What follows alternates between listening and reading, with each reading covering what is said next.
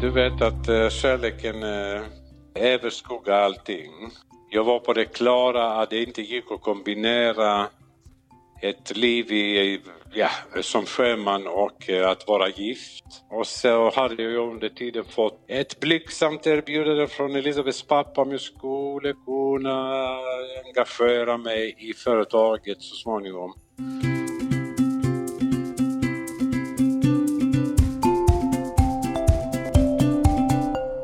Hej, välkommen till Familjen och firman. Jag ska prata med Spiros Milonopoulos om en sommarromans som ledde till en lång karriär som vd för Bergendalsgruppen, som äger varumärken som Citygross, Glitter och Granit och som idag omsätter 14 miljarder och har 5 000 anställda. Hur hamnade han där? Vi har ju inte träffats, men jag har ju lärt känna dig genom din bok som jag har läst. Oh. Du har ju berättat din historia i den här boken och det är ju en rätt häftig historia. Fick du, när du liksom hade sammanfattat den i en bok, fick du lite perspektiv på ditt liv då, eller? Ja, det gjorde jag absolut. Det är inte lätt att komma ihåg händelser sedan 70 år tillbaka eller 60 år tillbaka, va? Nej. Och såklart man får perspektiv, ja. Både när det gäller det grekiska sidan och det svenska. Du sammanfattar ju det lite grann, det här hur det var som grek på den tiden att komma till Sverige på 70-talet. Att det var inte helt lätt. Det var ju många som tyckte att Elisabeth, han träffat en sjöman från Grekland. Man var skeptisk. Så här i efterhand så kan man tycka att det var på sin plats. Eller kan man säga utlänningar som kommer till Sverige var inte kanske så många.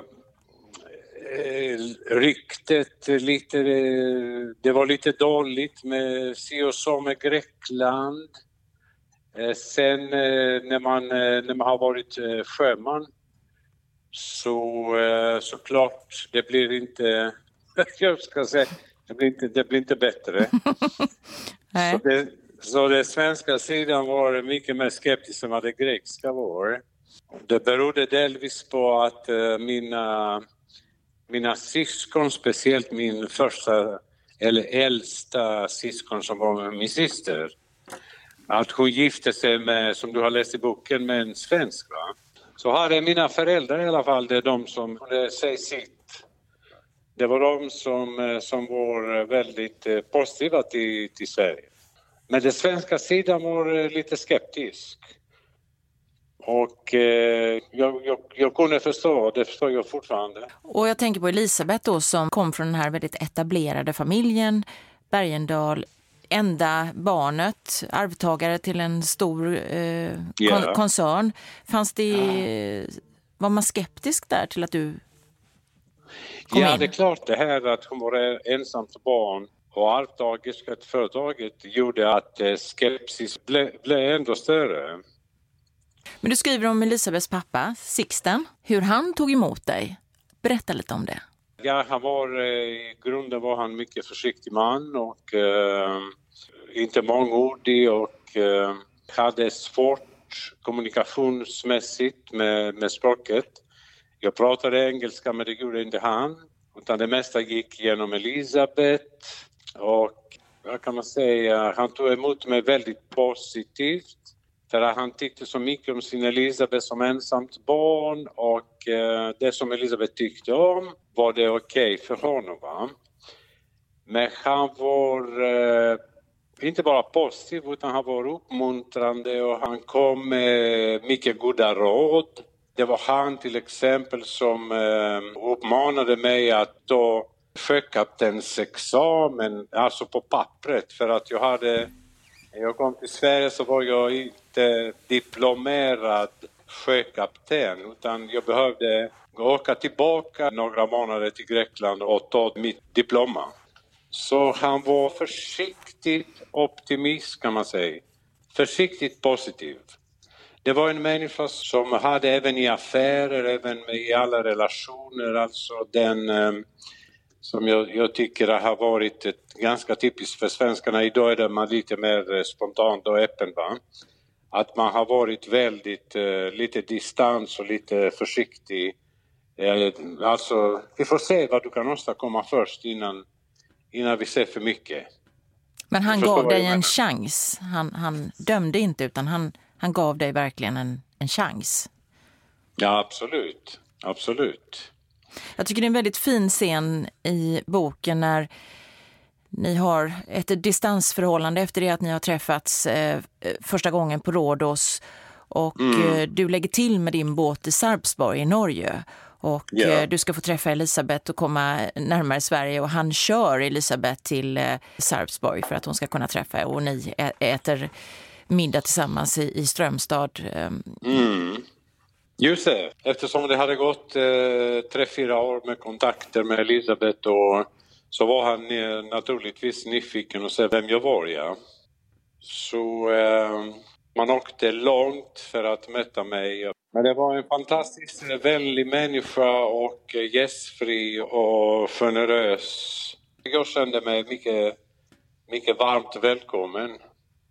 För mitt uppe i allt det här, berättar din historia, så är det ju också vad som går som en röd tråd med genom allting. Det är den här fantastiska kärlekshistorien som började på Rhodos. Jo, det var när jag var lite ledig efter militärtjänsten och innan jag skulle börja om mina seglatser. Så åkte jag till Rhodos och vi träffades av en tillfällighet där i utkanten av Rhodos en fredag. Och jag behöver kanske inte ta alla detaljer hur vi gjorde då. Men det var ett kort möte mellan fredag och söndag för att Elisabeth åkte hem. Och jag kan lätt säga att det så klick i och med att vi fortsatt med kontakterna genom brevledes eller telefon eller så. Under 3 år minst. Under tiden så träffade jag Elisabeth en gång. Hon kom och mötte mig i England.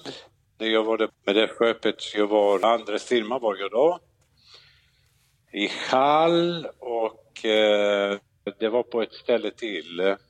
Bara 2 möten ändå på några år. Det är måste ändå varit ni måste varit väldigt målmedvetna ändå med er relation. Ja, det verkar så. Det verkar så. Väldigt, väldigt romantiskt. Och sen gifte ni ju också i Grekland så småningom. Ja, det stämmer.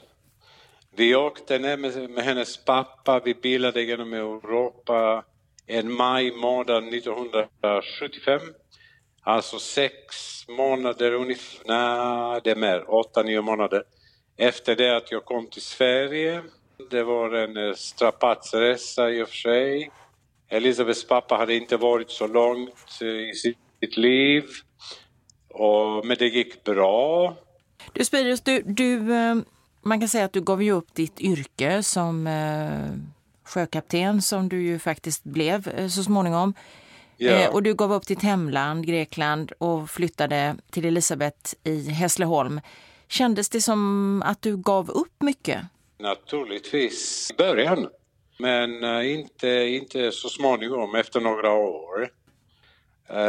Klart, det var inte mycket att tänka på när det gällde det privata, det vill säga att man ska leva ett liv med Elisabeth och gifta sig. Utan det handlade mest om vad gör jag sen, jobbet och studierna, för att vi bestämde då att jag ska sätta mig i skolbänken igen och vid 30-årsåldern. Du fick börja om, kan man säga. Jag fick börja om, helt klart. Både när det gäller att lära sig svenska och när det gäller att gå in på universitetet, ja. Och sen efter det flytt till Stockholm med familjen och arbeta på golvet. Så det var mycket såklart då, som man gav upp, ja. Vad gjorde det med din självkänsla där, att på något sätt börja om från början igen, och både jobbmässigt och språkmässigt? Hur kändes det? Du vet att kärleken överskuggar allting. Det var det, och sen att ibland så är jag fattar jag ett beslut så kör jag på det. Va? Jag var på det klara att det inte gick att kombinera ett liv som sjöman och att vara gift. Så jag bestämde mig för att stanna i Sverige, studera och vidare. Och så hade jag under tiden fått ett blygsamt erbjudande från Elisabeths pappa om jag skulle kunna engagera mig i företaget så småningom. Så jag sa att det fanns förutsättningar. Så det var ingenting att diskutera för mig, så jag bara blundade och körde. Du, Sixten, Elisabeths pappa, han måste ha sett någonting i dig, för han coachade dig ju väldigt från första början. Jo, jag hoppas det. Jag har fått en känslan att han kunde väl ana att jag var en bra kille. Men det måste ju ha betytt mycket för dig att ha hans stöd i ryggen. Helt klart. Utan familjens stöd och i första hand genom Elisabeths pappa och hans omgivning så har jag haft stora svårigheter, ja. Helt klart. Du, i Hässleholm så var naturligtvis familjen Bergendahl en betydande familj på grund av stora familjeföretaget och många anställda och så vidare. När blev du medveten om att du hade också kommit in i det här familjeföretaget när du kom till Sverige? Ja, egentligen när jag började arbeta, inte när jag gifte mig. Jag visste inte vad det skulle ta vägen, utan när jag började arbeta i början på 80-talet, 83-84. 10 år efter det att jag kom till Sverige. Du har ju berättat om att även om du kom till en väldigt etablerad familj så fick du känna på hur det var att vara utlänning i Sverige, och det var inte helt lätt. Nej, absolut inte.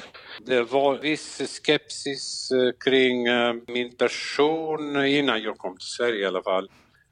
Den var inte bara hos pappa Sixten utan även i familjens släktingar, i Elisabeths vänner. Ja, de olika släktingar. Hon har 3 kusiner och deras familjer, och jag kände att det var, man var försiktig. Hur då? Ja, det var vissa, kan man säga, tangerade nära nästan. Jag vågar inte säga, men vad ska jag säga, inte rasism, men uttalanden om att greken och vi får se vad han ska åstadkomma, och lite konstiga blick och lite konstiga minnen, va? Från många håll, alltså inom släkten. Så det var några hinder att övervinna såklart, och det gör man bara genom att vara av sig själv och visa framfötterna. Men hur var det för dig och Elisabeth att mötas av det här? Ja, det var lite jobbigt i början. Men det varade inte länge, utan det hjälpte lite med att vi flyttade 1979 till 1983 till Stockholm. Och då hade vi körde vår egen väg, så att säga. Samtidigt så kom våra barn. Vi hade mycket att göra. Så det blev bättre och bättre i alla fall. När man visar alltså att man har klarat, för min del i alla fall, språket, att jag klarade mina studier och att jag jobbade i Stockholm hos andra företag än familjeföretaget. Så det blev bättre klimat, mycket bättre klimat. Men mycket av din tillvaro, din yrkestillvaro har ju handlat om Bergendahls, Elisabeths familjeföretag. Ja, absolut. Nästan uteslutande, ja. Mm. Hur har det varit att förhålla sig till det? Elisabeth ärvde ju hela företaget och du ledde det. Ja. Jo, Elisabeth hade bestämt sig hade ett annat yrke alltså innan hennes pappa gick bort, och hon var sjukgymnast, och hon hade bestämt sig att inte vara operativ i alla fall. Hon satt med i styrelse, och hon har affärer i sitt blod, pratade affärer och sådana saker, men hon ville inte vara drivande som vd till exempel. Och det på något sätt bäddade för att jag skulle kunna lära mig under vissa krav man ställer med kompetens och så, att så småningom ta över det som vd. Hade du några tveksamheter inför det, att gå in som vd i Elisabeths företag? Nej, jag kan inte påstå det. Jag var inte riktigt mogen. Jag tog över som vd 87-88, alltså säg 5 år efter att jag började att arbeta på Bergendahls. Och det var, när man skulle kanske säga så här i efterhand, man skulle haft lite längre tid. Men livet är sånt, alltså man kan inte planera allt, man kan inte ha bestämda tidshorisonter, utan man kan ta risker. Det var en liten risk såklart, för att när jag tog över som vd och Elisabeth ensam ägare, så tyckte den affärsmässiga omgivningen att nej, de är två, de klarar inte av det. Men när företaget hade vuxit och växer bra hela tiden, så det fanns mycket skeptiska röster. Vi lyssnade inte på dem naturligtvis, och det här gjorde till exempel att många friade eller uppvaktade oss som att sälja företaget. Var det lockande att hoppa på ett sånt erbjudande någon gång? Nej, aldrig. Vi tvekade inte en sekund om att vi ska fortsätta. Det låter som att du och Elisabeth är ett bra team. Hur har ni arbetat ihop kring företaget?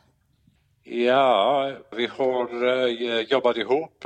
Vi har stämt av vissa frågor. Elisabeth är en klok kvinna. Hon har varit engagerad sedan det, såklart.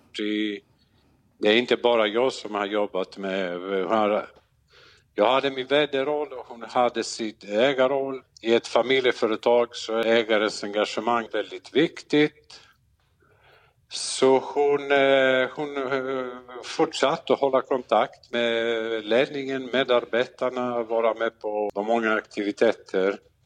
Hennes engagemang växte genom åren i och med spännande utveckling, tillväxt, nya koncept, nya butikskedjor, nya affärer.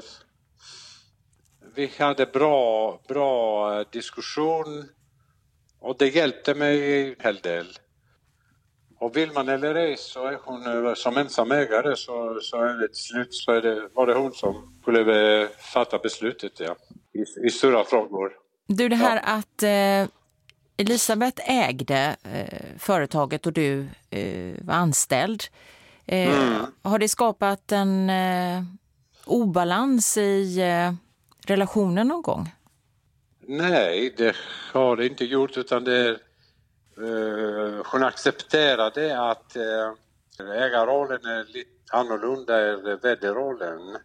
Så det blev inga friktioner egentligen. Hade vi någonting som var konstigt eller hade vi olika uppfattningar, det har vi även idag. Så kunde vi diskutera i hemmet och gemensamt. Och så gå ut sen med något gemensamt beslut. Ni försöker ha en väldigt personlig kontakt med alla som till exempel driver butikerna och arbetar ute i butikerna i landet, att ni åker och hälsar på och ni menar det invigs en ny butik, att ni tycker att det är viktigt att vara en synlig familj. Ja, det är viktigt, och oavsett hur mycket man växer, hur mycket stor man är, men såklart ju mer tillväxt eller fler anställda, men man ska inte glömma att vi har gått från några 100 till 5 000 anställda, så blir det svårare och svårare såklart att hålla kontakt. Men det här håller vi i liv fortfarande. Vi har genom åren hittat olika sätt att komma i kontakt. Till exempel när man öppnar en ny butik, så är vi med och hälsa och träffa alla medarbetare där.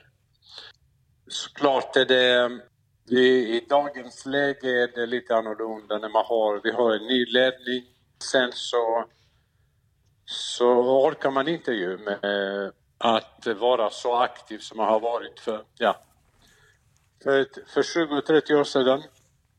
Men det är viktigt, det du säger, det är viktigt. Jag menar det är en företagskultur och det är viktigt för ett familjeföretag att man finns både fysiskt och mentalt bland anställda.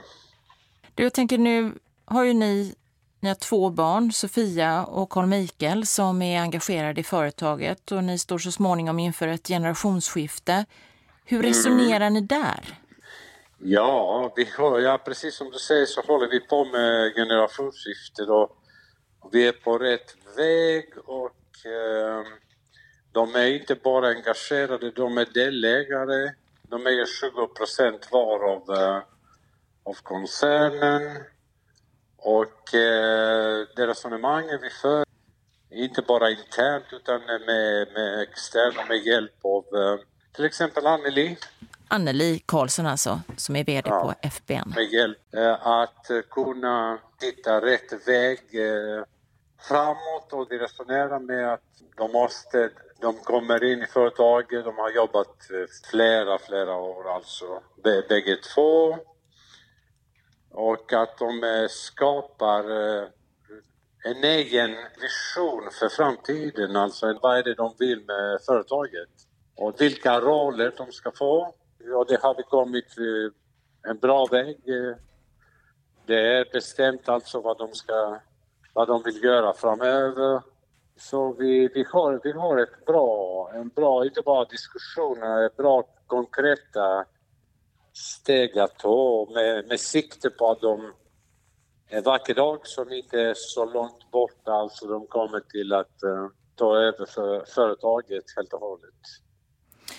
Vad ser du blir de stora utmaningarna för dina barn? Som ägare? Ja, det är klart. Det är utmanande att man till exempel ska man bevara företagskulturen så gott det går. Vilka värderingar eller hur man ska föra och förankra värderingar i en organisation som växer. Hur ska människor alltså förstå vad är man på väg? Vad är det för vision? Vad är det man vill? Det är stora utmaningar för den nya generationen. Tycker du att det är jobbigt att dra sig tillbaka? Nej. Jag har lämnat det operativa sedan 2012, så har jag varit styrelseordförande sedan dess. Tack och lov, det finns en hel del att tänka på och göra. Men nej, jag tycker inte det. Det som är viktigt är att man har reserver, det vill säga att man har skapat genom åren, eller så fort som möjligt, skapar andra intressen än bara jobb. Det blir inte bra för den nya generationen om man har arbetet som det enda, vad kan man säga, det enda saken man tänker på, det enda man gör. Det finns andra värden i livet. Man kan resa, man kan syssla med konst, man kan vara aktiv, man kan syssla med sport eller... Det är viktigt att ha någonting annat än bara företaget. Absolut. Det hade varit konstigt annars. Längtar du ibland tillbaka till Grekland? Ja, det gör jag. Och den känslan har jag inte, den längtan har jag inte haft sedan så många år tillbaka. Från den jag blev vd tills jag slutade som vd, för att man hade mycket att göra. Men nu det blir annorlunda såklart. Har ni något ställe där? Kan du tillbringa mer tid där framöver? Ja, vi har ett ställe, egentligen ett gammalt föräldrahus i Aten. Jag har en båt som jag längtar efter att corona ska klinga av så jag kan segla lite. Det finns möjligheter. Det låter som att det finns mycket att göra, även om man inte är fullt upptagen med familjeföretaget. Spiros, det var jättefint och spännande att få prata med dig. Tack så mycket, Ulrika. Ett stort tack att du var med och berättade om din spännande historia, vägen till Sverige. Tack själv, och det var trevligt att prata med dig. Tack. Hej. Hej.